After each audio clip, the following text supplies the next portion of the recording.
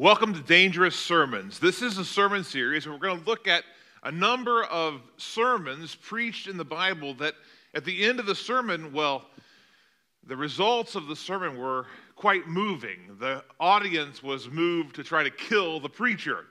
And that's what happens in some of these stories. That's what happens in the text we're going to look at today. But before I can get into today's story, I need to give you a quick history lesson, if you would, about some of the things that God had asked of the Israelites a long time ago.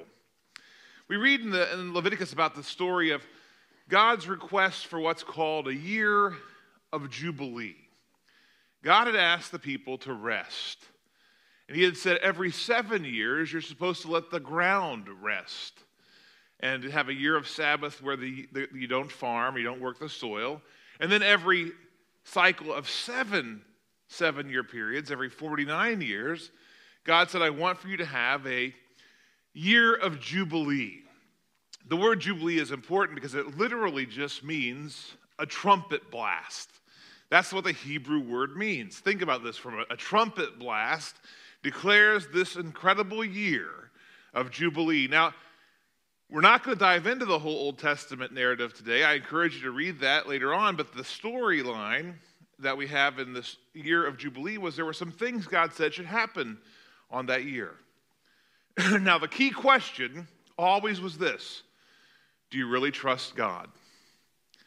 That was the key question around Sabbath years, and around Jubilee. Do you really trust God? This was the issue before the Israelites. So every 7 days we rest, right? That was the image of the Old Testament. God had rested on the Sabbath day, and he created in creation. He rested the seventh day. That became a Sabbath. So the Israelites were told on that day, hey, you don't have to work that day. Take the Sabbath off. Rest. They learned to trust him every week. But then this idea of taking a Sabbath year was a little harder, because the concept was that in the 6th year, God would so bless the people that they would have enough produce, enough grain, enough food to sustain them through the year they were in, the year that was to come, and the following year until the harvest could come in again. To take a Sabbath year and to let the ground lie fallow took a great amount of faith. So the question was, do you trust that God will do what he said he would do for you? And for the people to trust God in that, especially if that 6th year hadn't seemed as exciting as they wanted it to be, was hard. This thing that God asked for in the year of Jubilee was especially tough.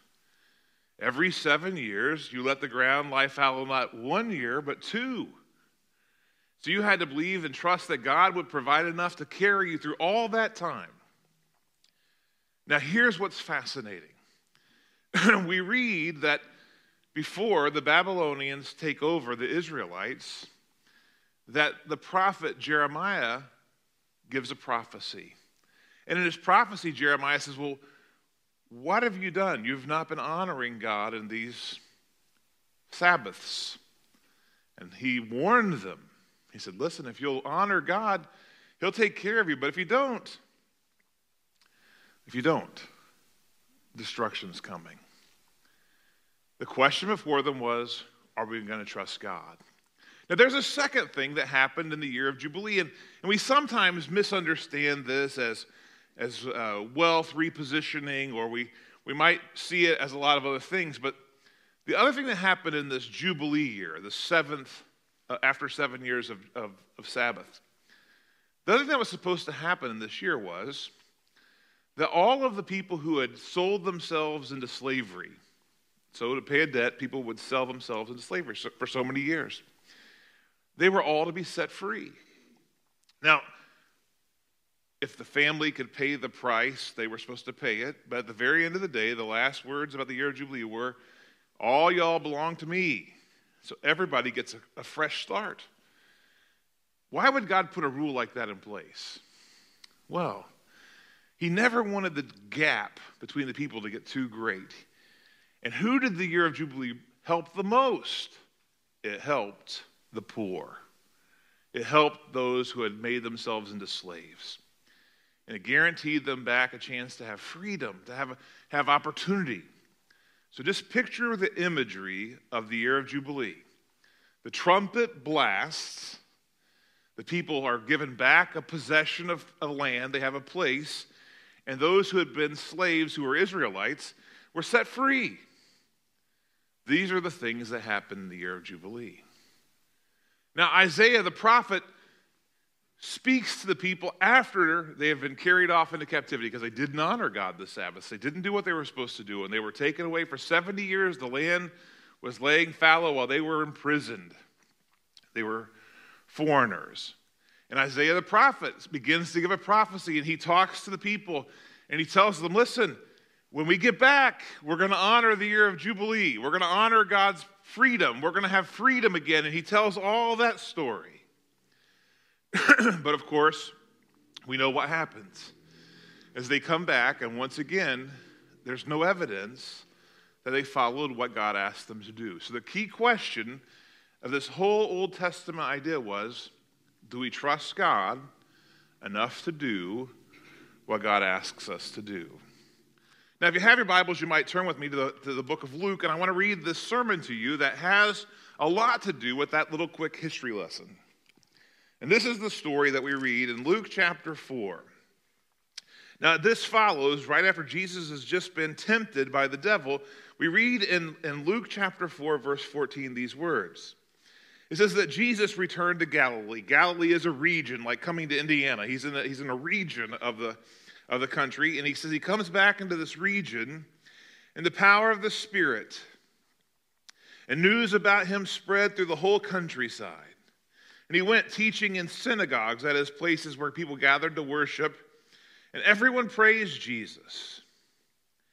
And then he went to Nazareth. Now, he was born in Bethlehem, but he was raised in Nazareth, and so Jesus goes to his hometown.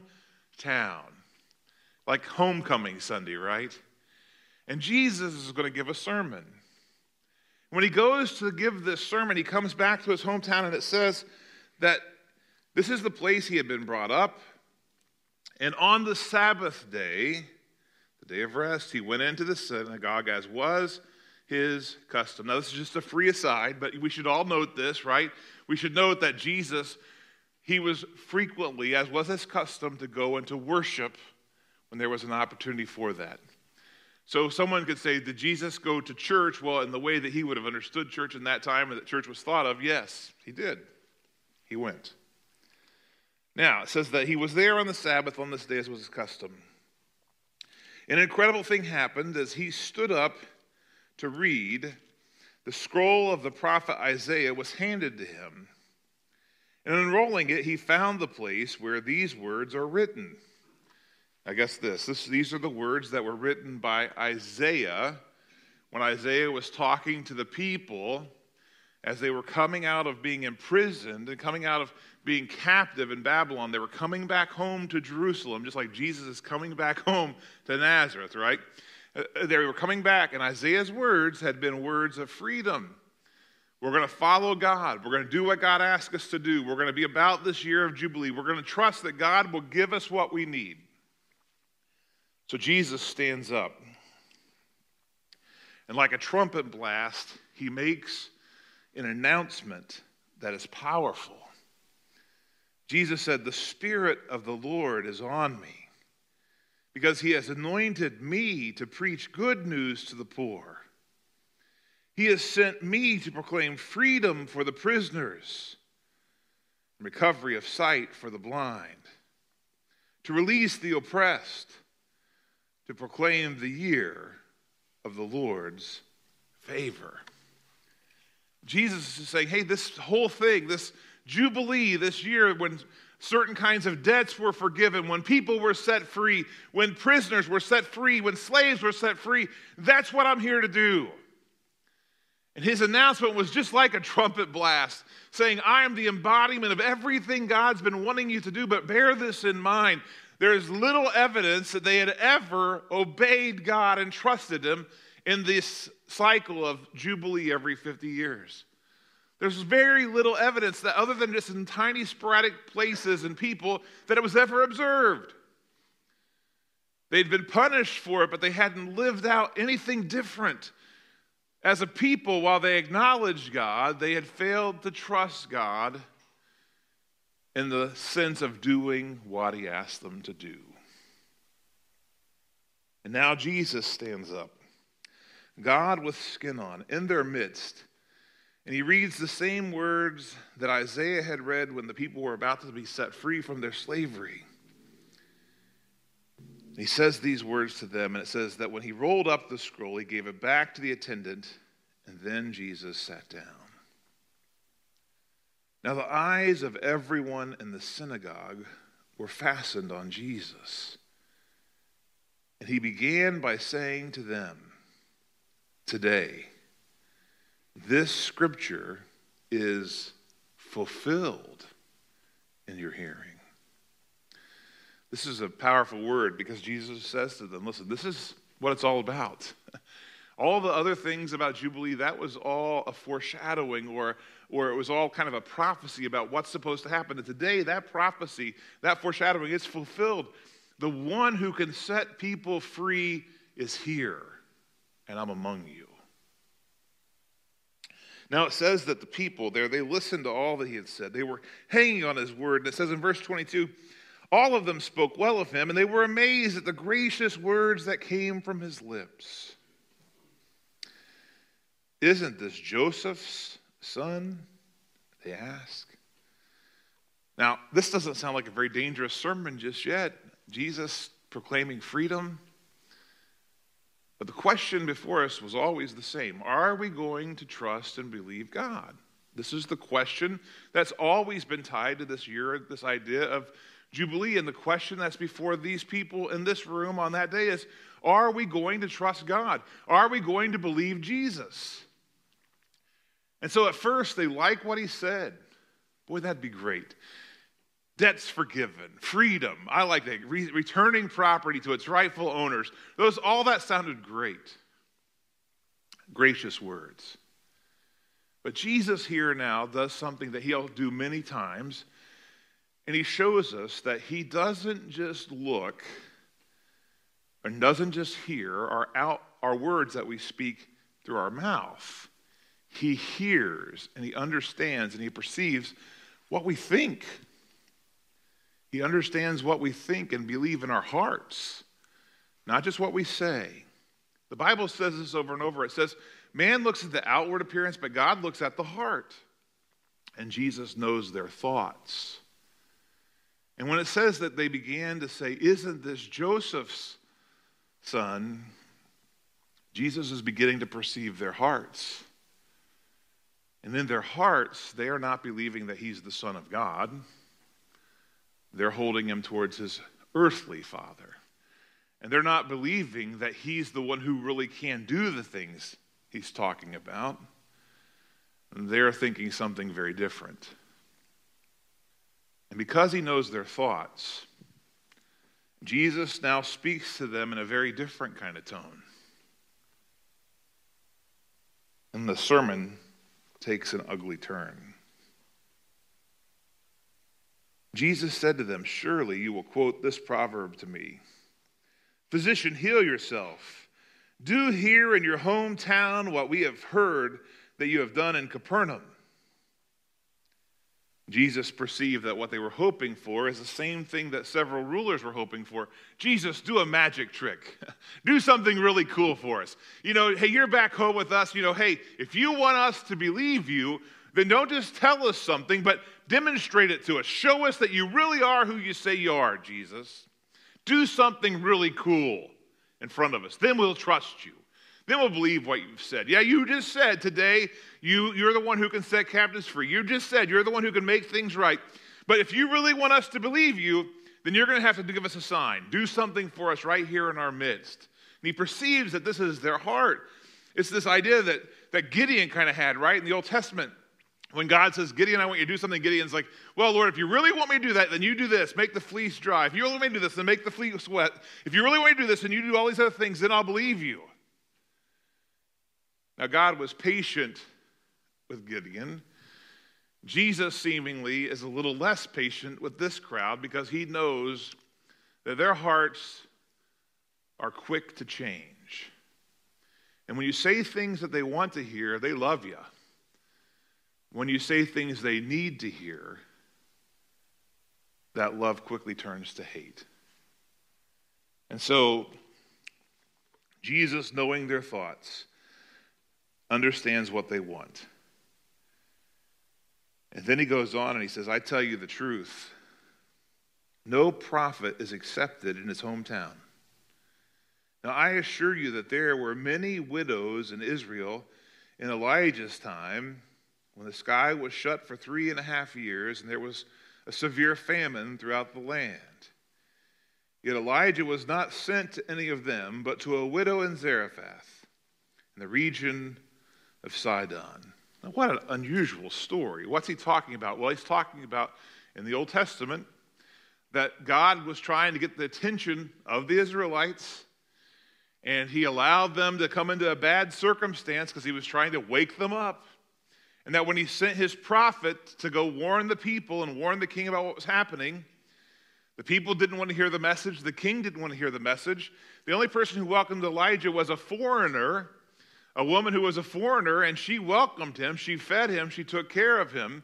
And Jesus is saying, listen, when the great Elijah, who all of Israel acknowledged was a prophet of God, when he came, y'all didn't listen to him either. So Elijah blessed the foreigner instead of blessing you. Now Jesus will double down and say the same thing in a different story. He says, and there were many lepers in Israel in the time of Elisha, the second prophet after Elijah. Yet none of those Israelites who were lepers were cleansed. Only Naaman, the Syrian, who was a foreigner, who served a foreign king, who only came to Israel for help because he had a slave from Israel. And she said, hey, you should go see the prophet. And he did. And God healed him, but he hadn't healed any of the other children of Israel of their leprosy. These are the two stories that Jesus says. Jesus says, listen, what's Jesus telling them? What's so infuriating in the story? He's saying, basically saying this, right? If you don't listen to the message, if you don't believe, God will find others who will. And if you won't receive the freedom and the blessing that God wants for you, rest assured, God will find those who will. Now, when the people heard Jesus say this, verse 28 says that all the people in the synagogue were furious. They were so angry when they heard this. And they got up and they drove Jesus out of the town, and they took him to the brow of a hill. It's more like a cliff, because the whole town is built really high up on a ledge. And they built this place, and they took Jesus up to the edge of the ledge in order to throw Jesus down off the cliff. Talk about being offended by the sermon. Talk about a dangerous message. Jesus was telling them the truth, right? What was the truth? Jesus was saying, I'm the only one who can set you free. I am the way, I am the truth, I am the life. I'm the one who fulfills this promise to set the captives free, to make the wrong things right. But you don't want that. You want a rock star from your hometown that you can be proud of. And Jesus knows that his message is to be the suffering servant.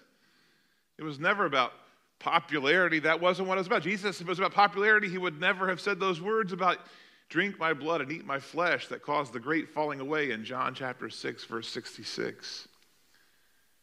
That wasn't his mission. Popularity wasn't the mission of Jesus. Salvation was. And when they realized that Jesus was calling them to trust God in new ways, when Jesus wasn't there just to say nice things to them, but to tell them what they needed to hear, they said, well, we don't need you, Jesus. We don't want you, Jesus. And they tried to kill him. But it wasn't the time for Jesus. Although this story is certainly another forerunner of the events that will happen at the cross, where on Sunday, or the first day, the people celebrate with words of Hosanna, Hosanna. Just a few days later, the people will turn on Jesus and shout out, crucify him, crucify him. From the very beginning of Jesus' ministry, this is kind of the model that he will live with. So Jesus walked right through them in the saddest words of the story, and he went on his way. They had Jesus in their midst, the King of Kings, the Lord of Lords, the Savior of the world. And instead of receiving them, they wanted to kill him. So Jesus left. He went down on his way to another town. And true to his words that he had come to set the captives free, Luke tells us the very first thing that he does there is begin to teach. The people were amazed at his message, and it tells us in verse 31 that in the synagogue there was a man there who was possessed by a demon, an evil spirit. That man cried out at the top of his voice, and he said, "Ha! What do you want with us, Jesus of Nazareth? Have you come to destroy us? I know who you are. You are the Holy One of God." And how ironic is it that a demon knows who Jesus is and understands his place, but the people of his own hometown, who knew him perhaps better than anyone else, refused to believe. And Jesus says to him, this is the nice version, he says, "Be quiet." I think it was probably a little harsher than that. "Hush up now." Jesus said sternly, "Come out of him." The demon threw the man down before them and came out without injuring him. Jesus set the captives free. He said, "I've come to proclaim a year of Jubilee, to set people who are in prison free," and he did it. Not only did he do that, the very next passage tells us that he was healing many when he left that place. He goes to the home of Simon and he heals a woman who was very sick, Simon's mother-in-law. Jesus did indeed do what he said that he would do. So what of us today? And what of Christ's message for us? From the beginning, the question was, do you trust God? Do you trust him? This was the question that was always before the Israelites. Do you trust me? And it was what they always struggled with. When he was leading them out toward the promised land and they grumbled and they complained when Moses was up on the mountain, the question was, do you trust that God's going to do what he's going to do? But within 50 days, they couldn't handle it. And things fell apart. Throughout their history, it's a story over and over of God saying, do you trust me? Will you listen to me? Will you obey me? Will you follow me? And what we see over and over, sadly, are the failings of humanity. People just like us who failed to trust God when times were tough, when things were difficult, and they just kept giving up, doing their own thing. Even in his own hometown, when he said, hey, God's fulfilling something great. He wants to do something great right here in your midst. They rejected the messenger, and they rejected his message. And what of us? Jesus wants to do something great today among us, in us, through us. You know, he still wants to set the captives free. He still wants to release those who are imprisoned. You know who most benefited from the year of Jubilee would have been the poorest among them. That's who would have most benefited from the year of Jubilee. Do you know who would have benefited the least from the year of Jubilee? The wealthiest among them. It would have meant that their whole life had to get repositioned, right? If the lands went back and they lost their servants, if you were a wealthy landowner and all this happened, it was inconvenient for you. You had to go hire new people. You had to go do a lot of things, and it wasn't easy if you were the people that were the haves. So who most benefited from the year of Jubilee? It was the poor. And what was it that Jesus said when he opened that passage up? When he starts to preach to them, the very first words that Jesus spoke, "The Spirit of the Lord is on me, because he has anointed me to preach good news to the poor." I want you to understand something. We are the spiritually poor. All of us have sinned and fallen short of the glory of God. And we are desperately in need of rescue, of freedom from the bonds of sin and death and our adversary, the devil. And Jesus comes to us, and he asks the same question today that they were thinking about here, and that's always been the case in the Old Testament. Jesus' words are, do you trust me? Do you trust me? Do you believe in me? Will you follow me? Will you give your life to me? Because I have given my life for you. It might be that you're here today and you are struggling to trust Jesus in an area of your life. I encourage you, if that's your circumstance, to make that a matter of prayer. Take that to God during this time of invitation. There are others here today who I suspect you haven't yet made a decision for Jesus. If that's your circumstance, then I encourage you to make that decision today as we stand and we sing our hymn of invitation.